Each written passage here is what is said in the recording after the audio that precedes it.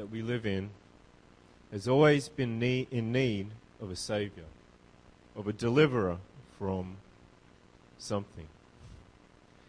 Ever since the fall of mankind in the Garden of Eden brought sin into our genes and passed on from generation to generation that ability and that desire to sin, mankind has been in need of a Savior. Mankind, when left to its own devices, has a way of spiraling downwards into sin and depravity when left to their own devices. We only have to look at our world today to realize that. Crime rates, murders, and rapes are increasing on an almost daily basis. You see, the further and further away that a nation gets from serving and following God, the worse and worse that people's morals and actions in that nation will be. You see, God's Word sets out specific morals, specific ways in which we should live. And those haven't changed down through the ages, through hundreds, through thousands of years. They have stayed the same, but the world has decided that it should change. When children are taught in schools that there is no God, and they're taught that way by being taught evolution. Evolution removes the need to believe that there is a God, to believe that there is a creator, because they're told that everything happened by chance.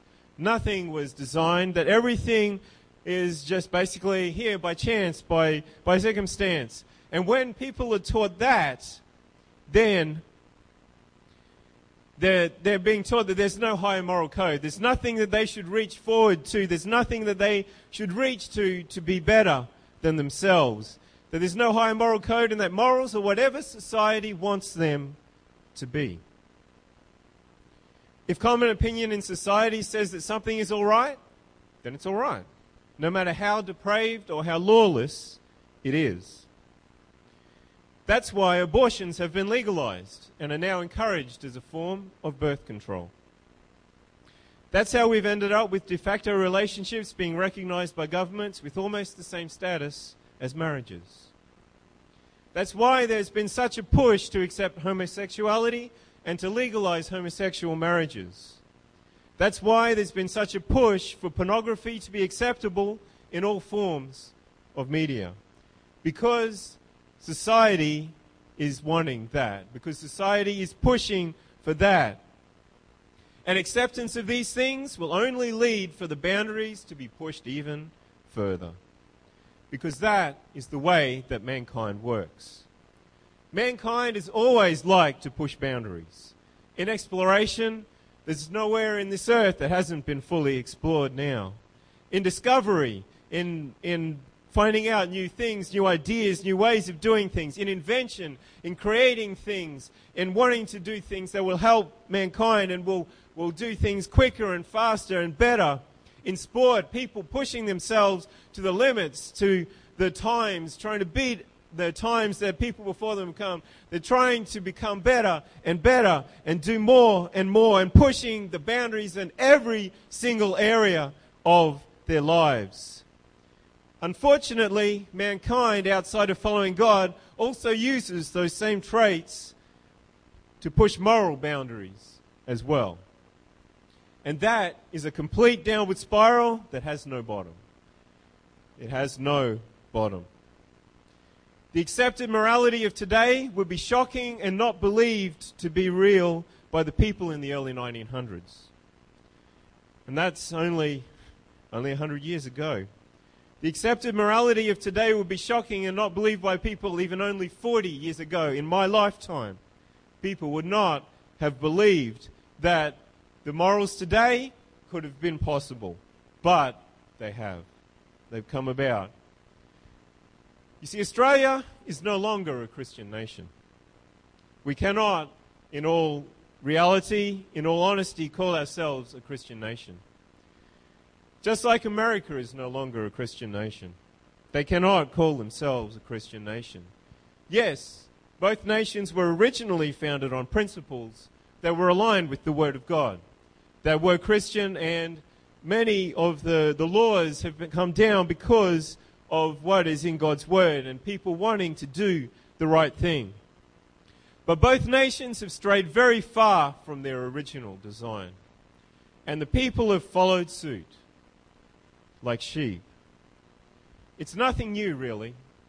It's happened many, many times in the past, through history. We see the same thing time and time again in the Bible. The world after Adam and Eve sinned gradually got worse and worse for those that rejected following God. Until God had had enough of it and sent a flood to destroy everybody and everything on the face of the earth. Only one family was righteous enough at that time to be saved. That's something that should give us pause. That's something that should make us think. One family was righteous enough at that time to be saved, and they needed to follow instructions from God that they didn't fully understand. They didn't know why they were doing it. God talked about something called rain, but there hadn't been anything called rain on the earth before. And so, they, by faith, obeyed God, and they built a huge boat, and under the full instruction of God. And they followed everything to the letter because they were righteous, because they wanted to follow God, because they wanted to do what He asked them to do. There would have been many other families on the earth that started out right, even righteous, but then got dragged down by the opinions and the morals of the society that was around them. They would have gradually let more and more of their morals go until they were indistinguishable from the world around them.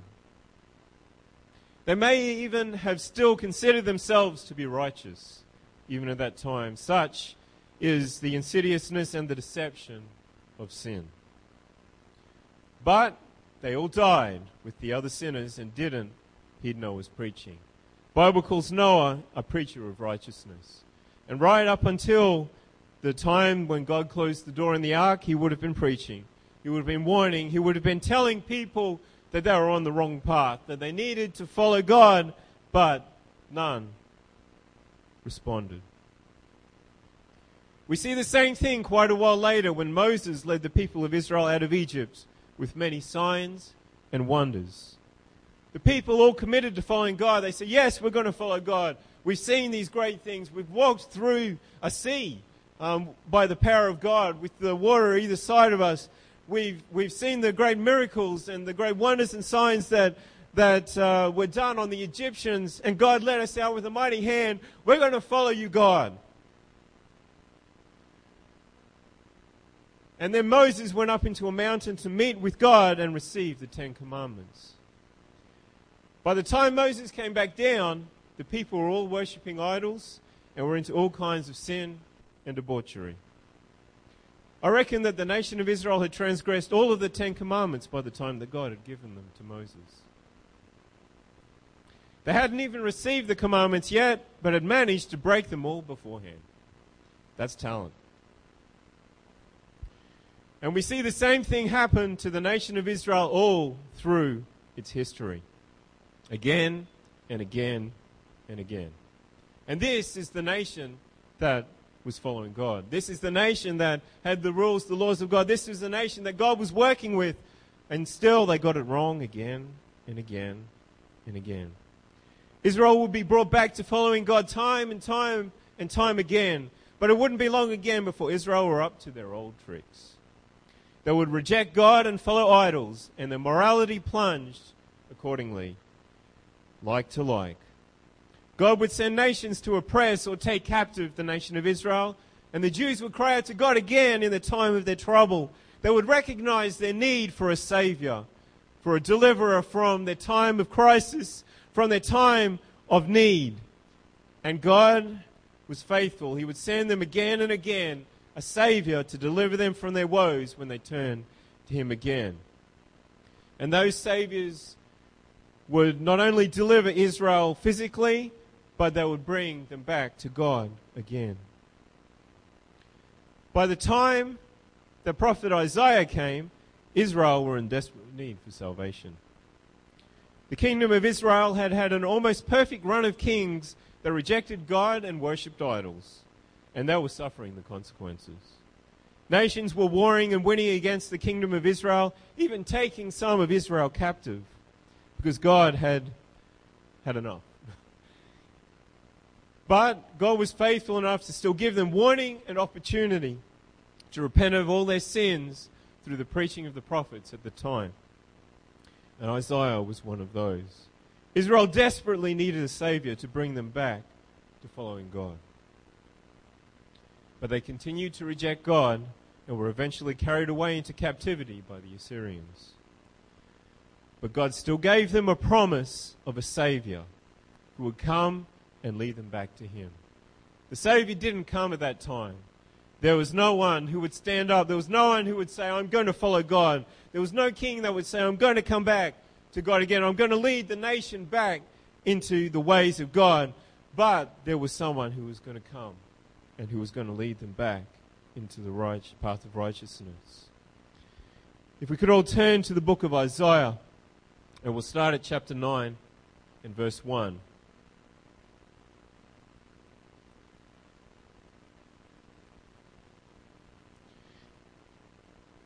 Isaiah, there are many prophecies in Isaiah. There are many prophecies of a Savior, of a Messiah that was going to come in the future. And this is one of them.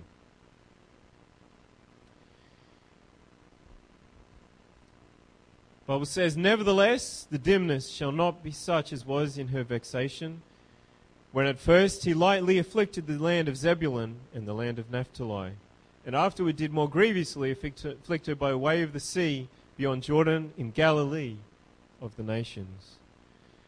It's talking about things that have already happened in that area. Galilee just means circuit, so it's a circular area. But that region had already seen a lot of conflict, a lot of war, and a lot of bad things happen in it in its time frame.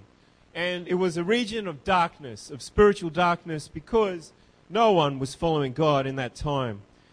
According to a commentary, it talks about Galilee. It's north of Naphtali, inhabited by a mixed race of Jews and Gentiles on the bordering Phoenician race. So it's right near the border of Israel. And it's not just Jews there, but there's both Jews and Gentiles. It's a mixed race. It's not pure Jewish. It's not all of the children of God. And it's very appropriate that a lot of Jesus' ministry, when he first ministered, was on this border, near the Gentiles, and preaching to Gentiles and to Jews. The people that walked in darkness have seen a great light. They that dwell in the land of the shadow of death, upon them hath the light shined. See, this region was not known for its spirituality. This region was not known for people who would follow God. This region had seen a lot of darkness, a lot of spiritual darkness, but there was going to be a light that would come and shine in that dark land. Isaiah 9:3, thou hast multiplied the nation and not increased the joy. They joy before thee according to the joy in harvest, and as men rejoice when they divide the spoil. For thou hast broken the yoke of his burden. There was going to be a deliverance. There was going to be somebody that would free them from their sin, from what was holding them bound. And the staff of his shoulder, the rod of his oppressor, as in the day of Midian. We know what happened in the day of Midian when God caused Gideon to,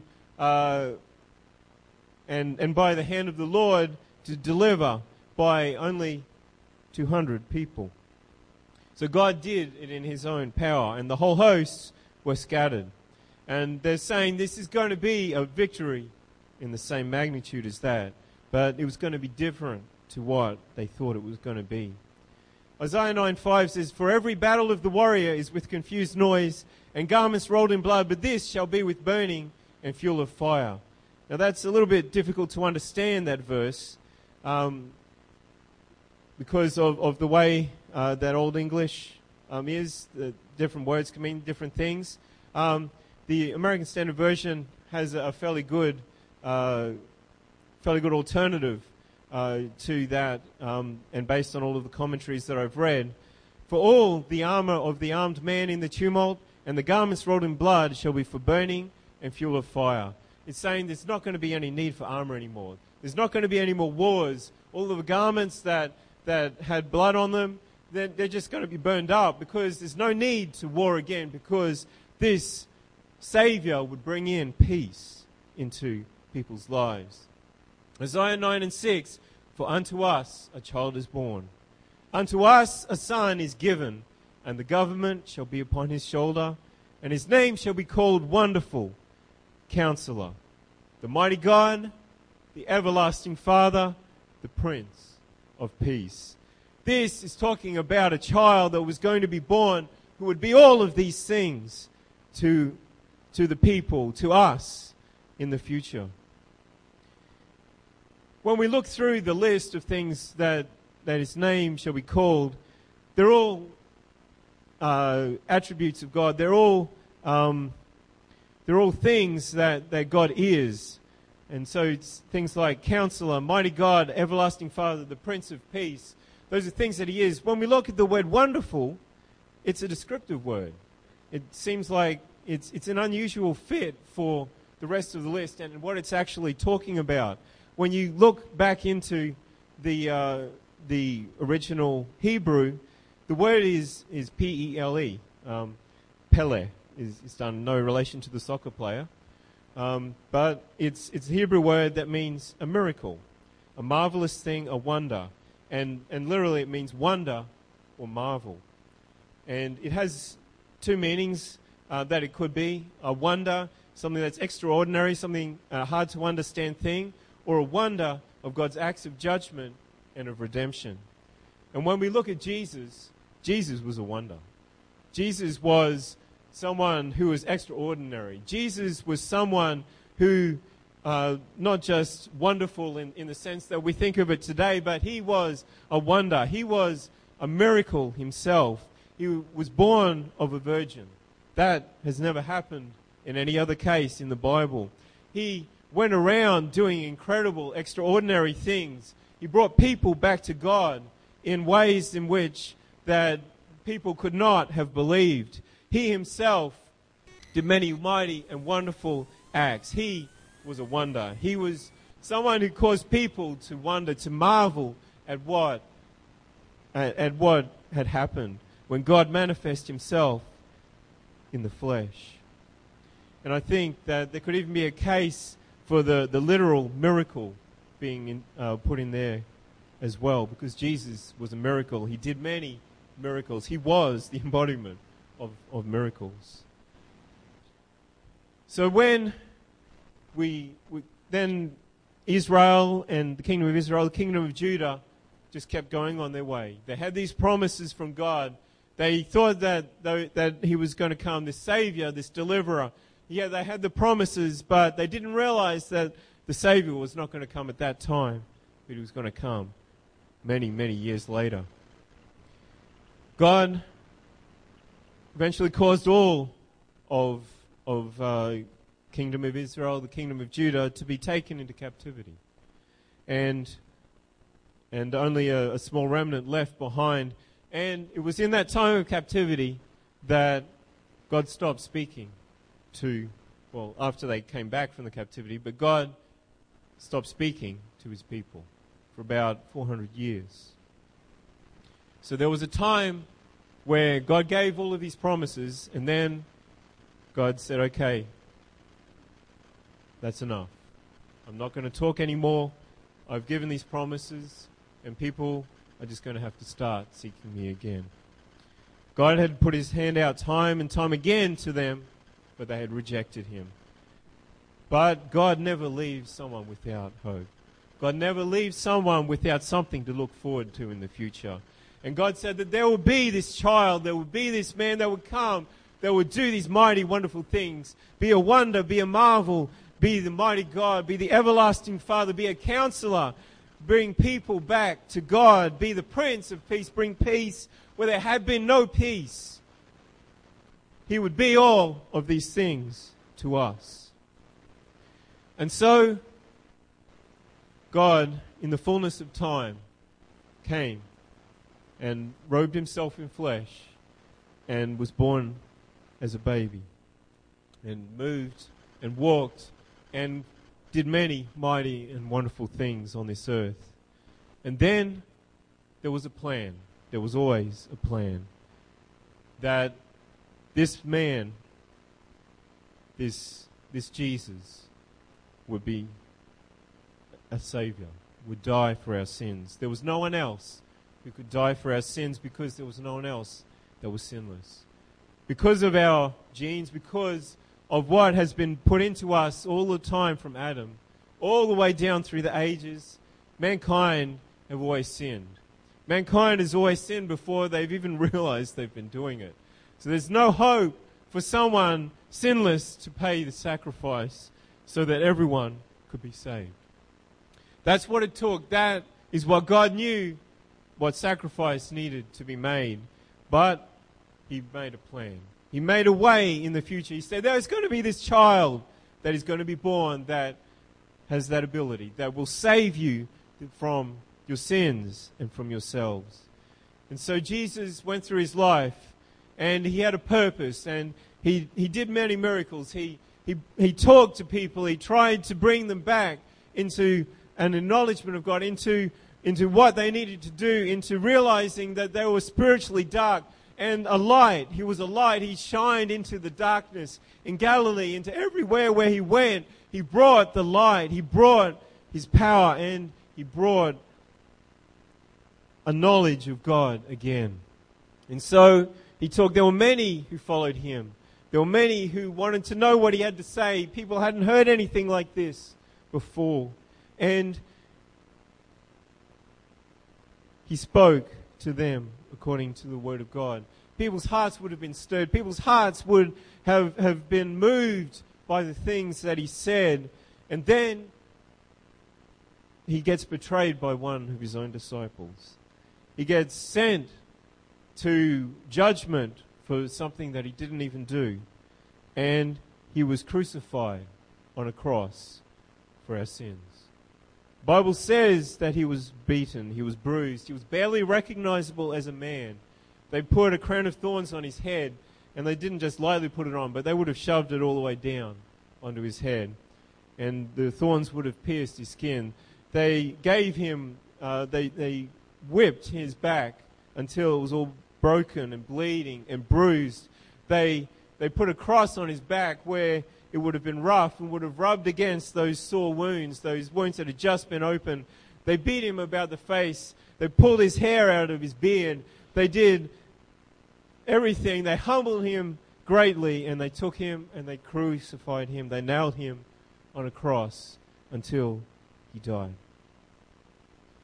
This was a man who deserved nothing of this. This was the only man who actually didn't deserve anything. Didn't deserve to die, didn't deserve to be whipped, didn't deserve to be beaten, didn't deserve anything. But because God had a plan, He went to the cross for you and for me. Our world today is in desperate need of a Savior. But they don't even realize it. They just go about their daily lives not even knowing what they're missing. God has put something in each and every one of us that is sensitive to spiritual things. But that same thing that God has put in us can be easily suppressed because God has given to each and every person a free will to choose whether they will follow God or not. And when they come into the presence of God, they can choose to believe in it. They can choose to follow it. They can choose to seek more of it, or they can reject it because God has given us a free will.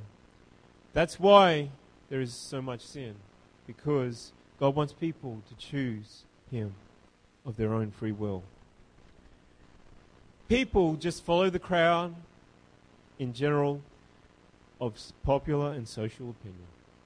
That's what our world today consists of. Everybody else is doing it, so it's all right for me to do it as well. Nobody else believes that God is real, so why should I even entertain that thought? The truth is that just like God promised in His Word, God promised that there would be a son, and hundreds of years later, that son came. God promised that there would be judgments upon Israel, and again they would be taken into captivity, and that came to pass. God promised that there would be a people that would follow Him in this time, and that has come to pass. God has also promised that He is coming back, and that He is going to take His people to be with Him when He comes back. Jesus is coming back soon. He's told us time and time again, and there have been tongues interpretations in the church that have told us that He's coming back again and soon. Our world is just like the time of Noah, when nobody was following God and the nations were getting worse and worse and worse. In Matthew 24 and starting at verse 35, it says, Jesus is talking, "Heaven and earth shall pass away, but my words shall not pass away." Anything that God has put in His Bible is true and will come to pass. It doesn't matter how long it takes. That prophecy for the Son to come was hundreds and hundreds of years to come in the future. But God still brought it to pass. It doesn't matter how long it takes. We can put our faith and our trust in what God has put in His Bible. "My words shall not pass away," He said. "But of that day and that hour knoweth no man, no, not the angels of heaven, but my Father only. But as the days of Noah were, so shall also the coming of the Son of Man be." We're seeing that so much today. "For as in the days that were before the flood, they were eating and drinking, marrying and giving in marriage until the day that Noah entered into the ark, and knew not until the flood came and took them all away, so shall also the coming of the Son of Man be. Then shall two be in the field, the one shall be taken and the other left. Two women shall be grinding at the mill, the one shall be taken and the other left. Watch therefore, for you know not what hour your Lord doth come." Jesus reaches out to all who would listen to His voice. We can't make ourselves ready to come to God. We can't make ourselves good enough to come to God, but God already knew that. In Romans 5 and verse 6 it says, "For when we were yet without strength, in due time Christ died for the ungodly. For scarcely for a righteous man will one die, yet peradventure for a good man some would even dare to die." People generally aren't willing to die for righteous people, but for someone that they consider good, some might even be willing to die for those. But God commendeth His love toward us, in that while we were yet sinners, Christ died for us. Much more then, now being justified by His blood, we shall be saved from wrath through Him. It's through His power, it's through His love that He will save us. For if when we were enemies, we were reconciled to God by the death of His Son, much more being reconciled, we shall be saved by His life. See, the story doesn't end at the tomb. The story doesn't end with Jesus being crucified for us. But 3 days later, He rose again. And He rose out of the grave. No one else can claim that they've done that of their own power. But it just shows the power and the awesomeness of God. He can do anything. And just like He raised from the dead, He raised Himself from the dead, He is looking to raise us up from our sins, from our life of death, and bring us into a new life and a new walk with Him.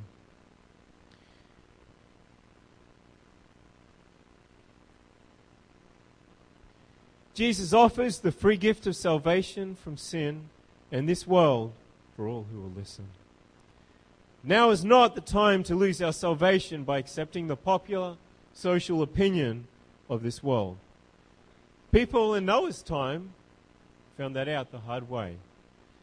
The families that were righteous down through the years, generation by generation, lost their salvation, lost their righteousness, went and decided that the things of the world were better than the things of God. and they paid the price. People in the time of Noah did the same thing. They were all destroyed. Don't be fooled by this world and its systems and its bright lights that call out to everybody that will listen. Colossians 2:8 says, "Beware lest any man spoil you through philosophy and vain deceit, after the tradition of men, after the rudiments of the world, and not after Christ." There's a world that wants to take us in its grip. There's a world that wants to put bondage on us, that wants us to bring us into sin and into captivity, but it's not for us. God has called us to something higher. Now is the day for salvation. In Acts 2:37, Peter had preached a message to people on the day of Pentecost, which was 50 days after the Passover. And he preached them a message saying that they had crucified Jesus themselves. It says, "Now when they heard this, they were pricked in their heart and said unto Peter and to the rest of the apostles, 'Men and brethren, what shall we do?' They realized that they had sinned, that they had killed the Savior of the world and the Messiah that had been promised to them. And so they had no idea what they needed to do. What on earth can we do to erase the sin that we've done? They realized just what a bad place they were in. Then Peter said unto them, "Repent, turn around, turn away from your wicked life, and be baptized, every one of you, in the name of Jesus Christ for the remission of sins, and ye shall receive the gift of the Holy Ghost. For the promise is unto you and to your children and to all that are afar off, even as many as the Lord our God shall call." God wanted this salvation to be to everybody. God wanted this salvation to be to anyone and everyone who will listen to his voice. And with many other words did he testify and exhort, saying, "Save yourselves from this untoward or this wicked generation." And that's the call of God to us today. Save yourself. Save yourself from this wickedness, from this society that we're in, from this ungodly people, from this ungodly nation, from this ungodly way of living that we find the world in today. It is only by following God's plan of salvation that we can be saved from this world and its morals and its way of thinking. In 2 Peter 1:10 it says, "Wherefore the rather, brethren, give diligence to make your calling and election sure. For if ye do these things, ye shall never fall. For so an entrance shall be ministered unto you abundantly into the everlasting kingdom of our Lord and Savior, Jesus Christ."